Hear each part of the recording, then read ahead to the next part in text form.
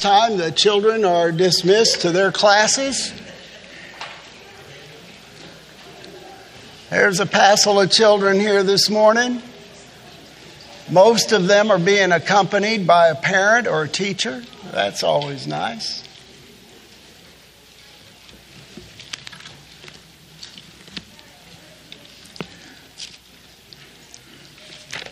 Well, let's turn in our Bibles to 1 Peter chapter 1.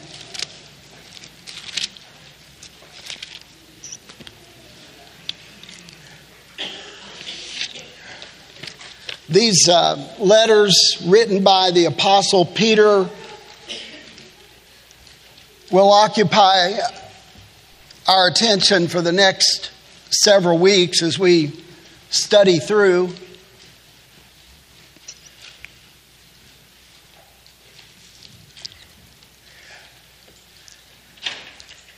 We'll try to learn better how to study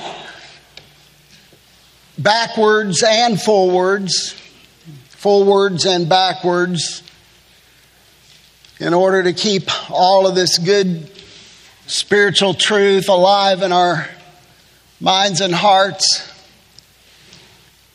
So this morning, our primary text will be one verse there in chapter 1, verse 13. But we'll read... We'll begin with verse 3 and just read on down, because there's a shift that takes place in verse 13, and we don't want to miss that. So chapter 1 of 1 Peter, beginning with verse 3. Blessed be the God and Father of our Lord Jesus Christ, who according to his great mercy has caused us to be born again to a living hope through the resurrection of Jesus Christ from the dead, to obtain an inheritance which is imperishable and undefiled and will not fade away, reserved in heaven for you who are protected by the power of God through faith for a salvation ready to be revealed in the last time. In this you greatly rejoice, even though now for a little while, if necessary, you've been distressed by various trials, so that the proof of your faith, being more precious than gold, which is perishable, even though tested by fire, may be found to result in praise and glory and honor at the revelation of Jesus Christ. And though you have not seen him, you love him. And though you do not see him now, but believe in him, you greatly rejoice with joy inexpressible and full of glory, obtaining as the outcome of your faith the salvation of your souls. As to this salvation, the prophets who prophesied of the grace that would come to you made careful searches and inquiries, seeking to know what person or time the Spirit of Christ within them was indicating as he predicted the sufferings of Christ and the glories to follow. It was revealed to them that they were not serving themselves, but you, in these things which now have been announced to you through those who preached the gospel to you by the Holy Spirit sent from heaven, things into which angels long to look. Therefore, prepare your minds for action. Keep sober in spirit. Fix your hope completely on the grace to be brought to you at the revelation of Jesus Christ. The word of the Lord. Father in heaven, we thank you that you are a speaking God, that you speak to us. We thank you that you have something in store for us this very day, something that we, your people, need to hear. I pray that our hearts would be receptive, our minds receptive, Lord, to what you have to say to us, that we would be locked in to you, and that by hearing and through obedience to your word, we would bring great glory and honor to you, and that we would find in this life greater blessing that comes from following you. So your blessing on all of us in this room as we listen, and your blessing on the children as they're in their respective classes and they're hearing your word today. We pray for them. And Lord, just continue your work among the Auburn Baptist Church family. We pray in Jesus' name, amen and amen. So verses 3 and following, all the way down to verse 9, is all that God has done for us. It's overwhelming, just those few verses. And that's why Peter begins there with, "Blessed be the God and Father of our Lord Jesus Christ." This is Peter's praise to the Lord. And it's praise to the Lord that comes as his readers read what he has written. Praise be to God, the God and Father of our Lord Jesus. What has he done? He's caused us to be born again. Born again for what? Or to what? To a living hope. Through the resurrection of Jesus Christ from the dead. So we have a living hope. We're born again. We're no longer children of wrath. We're no longer children of disobedience. We're no longer just simply a product of this life, this physical life, but we've been born again by the Spirit of God. And now we have a hope. And you look at that and you think, well, what's so great about that? Well, it's a living hope. It's a hope that never dies. It's a hope that begins and ends in Christ. It begins and ends in His promises. And we know that there is no end to this hope that we have in Him, because what He has promised, He will bring to pass. So this is what He has done. We're born again to a living hope. And this is through the resurrection of Jesus Christ from the dead. So as sure as Jesus rose from the dead, you and I have been born again to a living hope. To do what? Well, he says to obtain an inheritance there in verse 4. We're covering some ground that we've already been through, but we want to keep this alive in our minds and hearts. We have an inheritance. And this inheritance will never go away. It will never fade. It will never rot. It will never spoil. It will never rust and corrode. It will never break down. He says it's reserved where? In heaven. For who? For you. You're the recipient of this inheritance because you've been born again. And then in verse 5, we find out that we, the believers, those born again, are protected by the power of God. Through faith, for a salvation ready to be revealed in the last time. So He's protecting us. He is guarding us. It's Jesus who ensures that we make it into heaven through eternity. That responsibility is His, and He takes it upon Himself. Right there in verse 5, we are told we're protected by the power of God. And then he says, you greatly rejoice in this. And who wouldn't? I mean, this is the best news ever. The best news ever is that you would be born once. But being born once, you just face all the calamities of life and then death and then what next? But being born twice, you get to experience eternity. You get to go to heaven. You get to be with Jesus forever and ever and ever. We believe in the afterlife. This is what God has promised for those who love Him. So we rejoice in this. In fact, it's not an everyday, ordinary rejoicing. He says, you greatly rejoice, even though what? You've been distressed by various trials. And we find out in the very next verse that there's a purpose for the trials.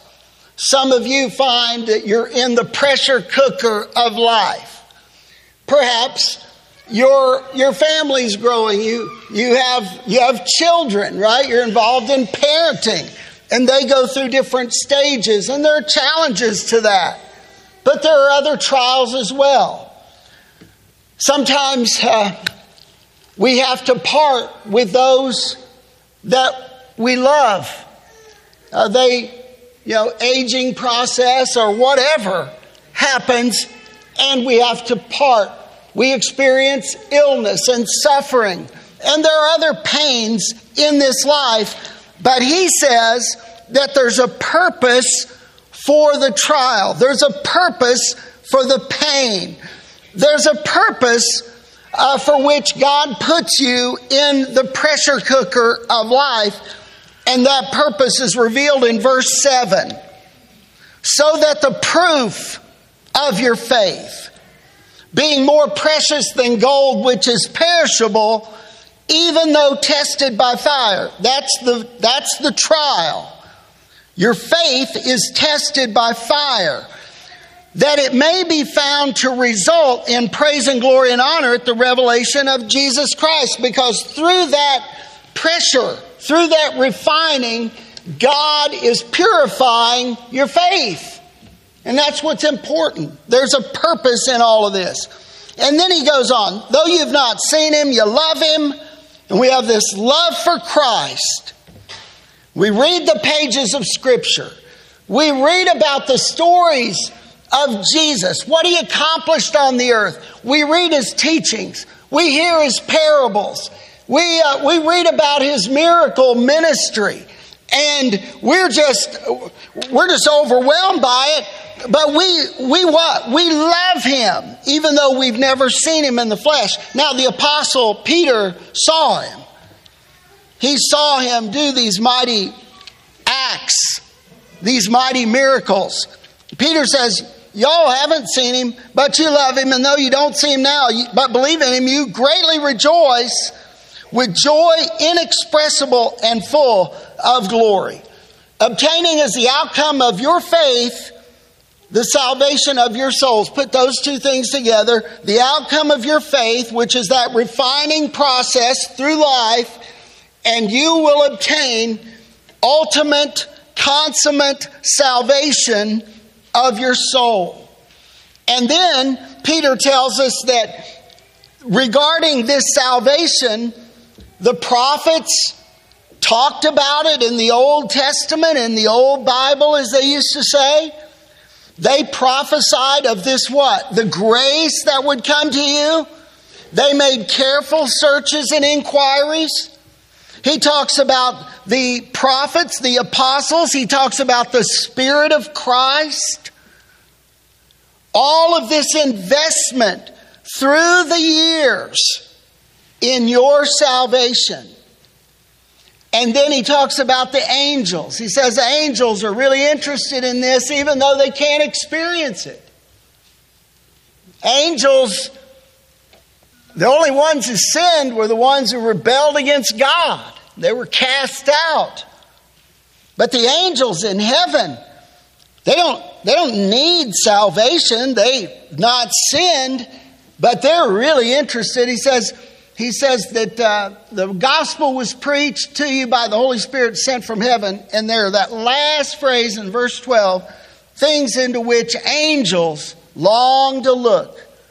Angels are interested in your salvation. Verse 13. Everybody always asks, well, what are we supposed to do? Everybody always wants to know, well, saved, now what? Now what? What do we do with all that? Well, he tells you he's going to give us between verse 13 and verse 2 of chapter 2, there are 4 imperatives that every Christian, everyone who's been born again, should think about, comprehend, and put into practice. So, I've highlighted them in my Bible. I would encourage you to do the same. And I would encourage all of us to keep these things at the forefront. There is something to do. Peter encourages us to do something, and the first imperative is right here in verse 13. He says, therefore. So the word therefore, when you're reading the Bible, when you get to therefore, you can ask, what's it there for?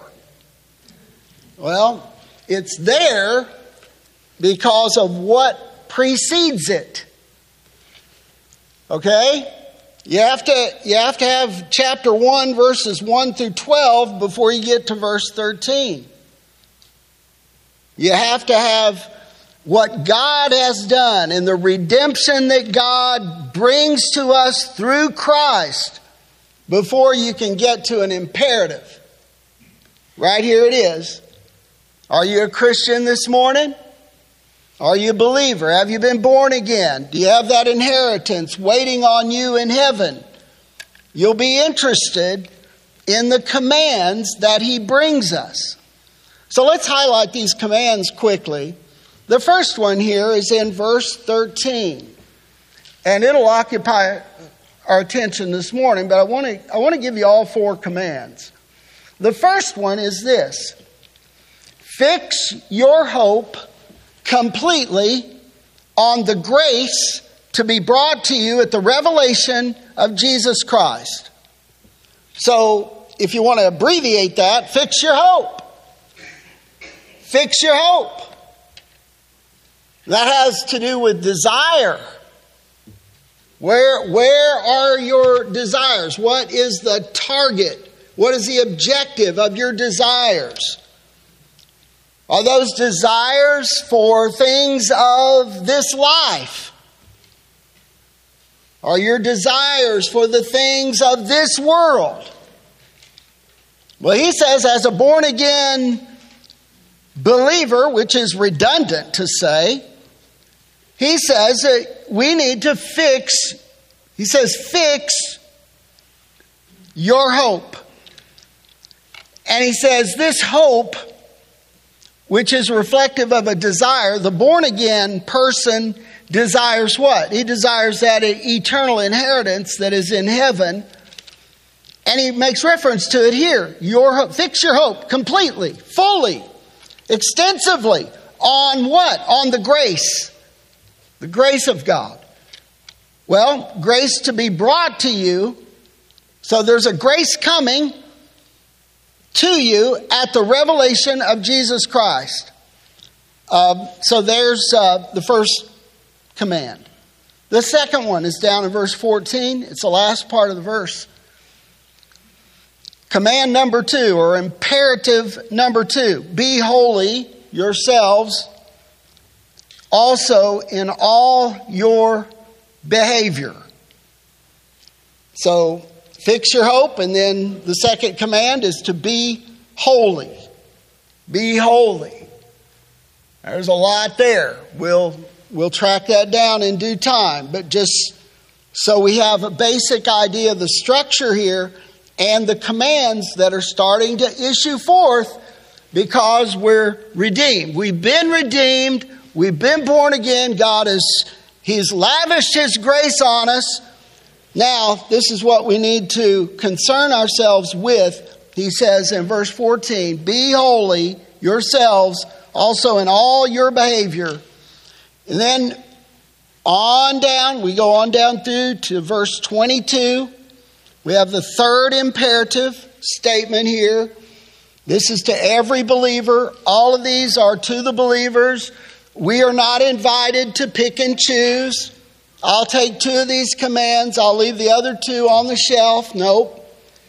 All 4 are important for us in our growth in Jesus and our sanctification.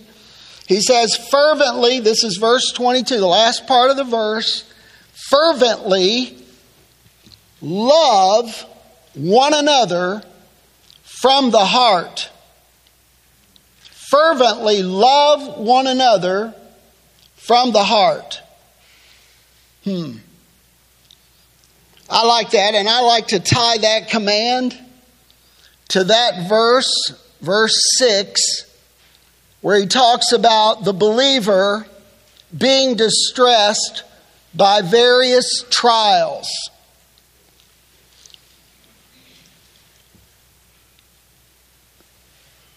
And these trials that we face as believers are not just things that may come upon us.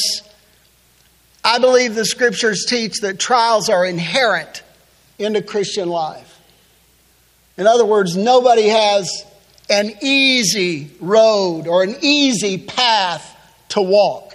I also believe that our trials are different.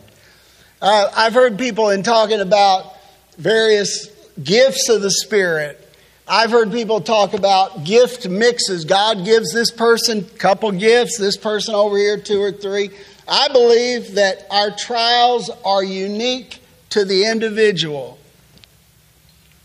You just don't know what somebody else is living through. Now, we can broadly categorize the things that folks have to deal with, loss and illness and this and that. But there's a uniqueness about the trials of life. And, the Apostle James spoke to that. He says, when he talks about the various trials, he talks about a color spectrum of trials. They're just various. As many colors as there are in the spectrum are the trials that you and I face as believers. And all the more important that we fervently love one another from the heart. From the heart. Powerful command. So I'm reminded of the apostle. Lord, how many times should we forgive? 7 times? Well, no, I think Peter learned a lot. He's writing as a mighty apostle here, and he knows the value. He knows how it glorifies God for the children of God to fervently love one another from the heart. One of the things that brings great joy to parents is to see children getting along, loving one another, standing up for one another, being close to one another. How much more delighted is our God when we fervently love one another from the heart. And then the last one here in this section of Scripture is found in verse 2 of chapter 2. We'll read the first verse and the second verse. I just don't want to pick it up in the middle of the verse or the middle of the sentence. Therefore, putting aside all malice and all deceit and hypocrisy and envy and all slander, like newborn babes, long for the pure milk of the word, so that by it you may grow in respect to salvation. So the command specifically here is long for the pure milk of the word. So if I'm reading this and I'm making application to my life as a believer, when I get to verse 13, I look at this and I say, I need to fix my hope completely on the grace to be brought to me at the revelation of Jesus Christ. When I get to verse 14, that last part, I'm thinking I should be holy. I'm being encouraged to be holy in all my behavior. When I get to verse 22, when I read this, fervently love one another from the heart. I'm putting myself in this. I need to be part of the solution of loving others fervently from the heart. He's speaking specifically here of the church, of those who are born again. And it really is important here. You think about what they were going through. Think about it. They're living in a hostile world. Listen. Living in a hostile world is all the more reason that when we come to worship, we shouldn't have to gather in hostility to one another. This should be a little slice of heaven on earth where the people genuinely love one another. We're not trying to get a leg up on one another. We're not trying to outdo one another. We just love one another. We love the faithful. We love the family of God. And so when we come to this fourth command, long for the pure milk of the word. Okay, this is good because the Lord is dealing with us concerning our cravings. What are you hungry for? Well, why would you bring it up, at a quarter till? There's something not right about that. What are you hungry for? Well, he's saying right here that you and I should have an extensive appetite for the milk of the Word, the pure milk of the Word of God. Why? Because this is what nourishes your soul.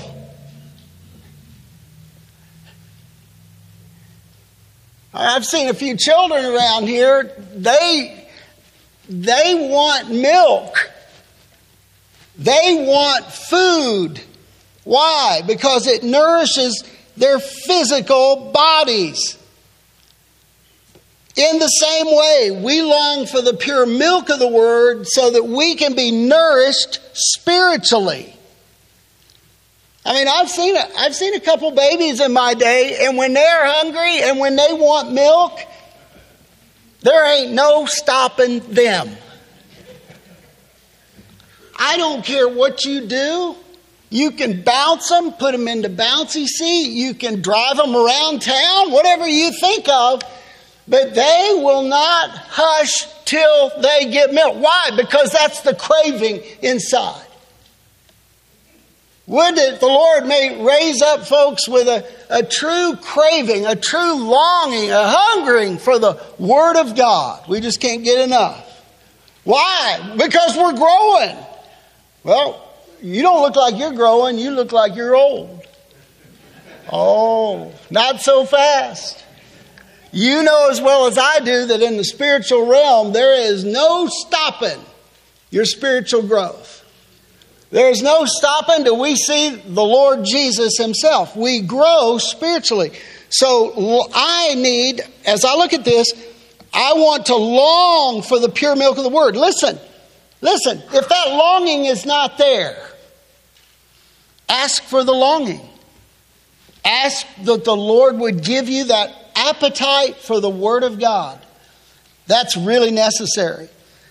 Teenagers, kids, ask for that longing for the Word of God, the milk of the Word of God. All right, those are the four commands. We're going to attempt verse 13 here shortly and quickly. So, therefore, we're in verse 13. He says, prepare your minds for action, which is literally, this is some picturesque speech. that comes through here in your Bibles. Gird the loins of your mind is the literal wording here. Therefore, gird the loins of your mind. So our translators they translate this different ways. In my translation here, in the New American Standard, it's therefore prepare your minds for action. And that's good. That's really good, but that kind of eliminates the word picture. We'll get to that in a minute. Then he says, keep sober in spirit. So that means to be sober. Now's not a good time just to take that spiritually and not physically. It's both. Keep sober. In my translation, in spirit is in italics. It was added to help us make sense of it. I think keep sober is regarding our physical and our spiritual life. We'll get to that. And then here's the command. Fix your hope. So hope comes through faith. So through faith, we look with hope. That guarantee of the promise of God. That inheritance will be there in heaven for us. And that we will be with Jesus and we will be with all the saints. He says, completely on the grace to be brought to you at the revelation of Jesus Christ. Here, we have to involve ourselves in some interpretation of Scripture. Specifically, what does this mean when he says to be brought to you at the revelation of Jesus Christ? And so Erasmus, he's a guy who lived a long time ago. He said, all this means is the revelation of when somebody realizes that Jesus is Lord. That revelation that leads to salvation. John Calvin said the revelation of Jesus Christ is his appearing, his coming at the end. So I've been thinking a lot about this. And then all kinds of scholars, different things. So what I thought of this morning is you can't have the revelation or can't expect the revelation without the revelation. I thought that might happen. So, in other words, you have to have the revelation of Christ and who He is in order to expect the revelation of Jesus. But I think it does lean toward the coming of the Lord. If you look in verse 5, he says that we are protected by the power of God through faith for salvation, ready to be revealed when? In the last time. If you go down to verse 7, so that the proof of your faith, being more precious than gold, which is perishable, even though tested by fire, may be found to result in praise and glory and honor at what? At the revelation of Jesus Christ. That sounds like it's at the end. The revelation. That happens at the appearing or when He appears. So I think that settles it. At least in my mind, you can struggle with that if you want, but I think we're looking toward the revelation. Hey, this is hinging on our hope, right? Our hope is looking toward the future. The desire to see Christ, the desire to be with Christ in the end. And then he tells us how to do this. There are two phrases here that describe how you fix your hope completely on the grace. By the way, the grace, He's bringing grace with Him when He comes. If you're born again, don't expect wrath. He's bringing grace. That's wonderful. That grace is something we don't deserve. But He's bringing His favor to us when He comes. He says to fix your hope completely on the grace to be brought to you at the revelation of Jesus Christ. And you do this two ways. First, by preparing your minds for action or girding up the loins of your mind. Now, So he wrote this back in the first century. So back then, people wore what? They wouldn't dress like we are. Most of the time, they wore robes in that part of the world. They'd wear these long, flowing robes. And they looked nice, but when it was time to get work done, it was very difficult. The robes would hinder them. So they would gird up their loins, meaning they would gather the material, then they would pull it, and then they would tuck it inside a belt. This would free up their legs. They could run, or they could work. And that's what he's saying here in regard to your mind. So what's he saying? I mean, it is interesting. He's talking about our minds, but he's using this example of apparel in, first century apparel, robes. So what's he mean? So if you think about it, he's just saying that you need to gird up the loins of your mind. You need to prepare for action. You need to prepare for movement. I think he's saying this. A lot of times we entertain things in our minds that are extraneous, spurious, superfluous. What's all that? Don't matter. There's a lot of things that we are entertained by, that we think about, that just don't matter. And he's saying, you need to streamline your thinking that is in accordance with being an exile or an alien in this world, and think about God's plan for your life, God's purpose for your life, and set your mind and your emotions and your actions, set it all in place to do the will of God. That's what he's talking about. Prepare your minds for action. I mean, our minds can go 1,000 different directions. But I think he is saying, think in terms of God and his plan for you, and pursue those plans that God has for you. And then he says, be sober. So be sober. Don't do drugs.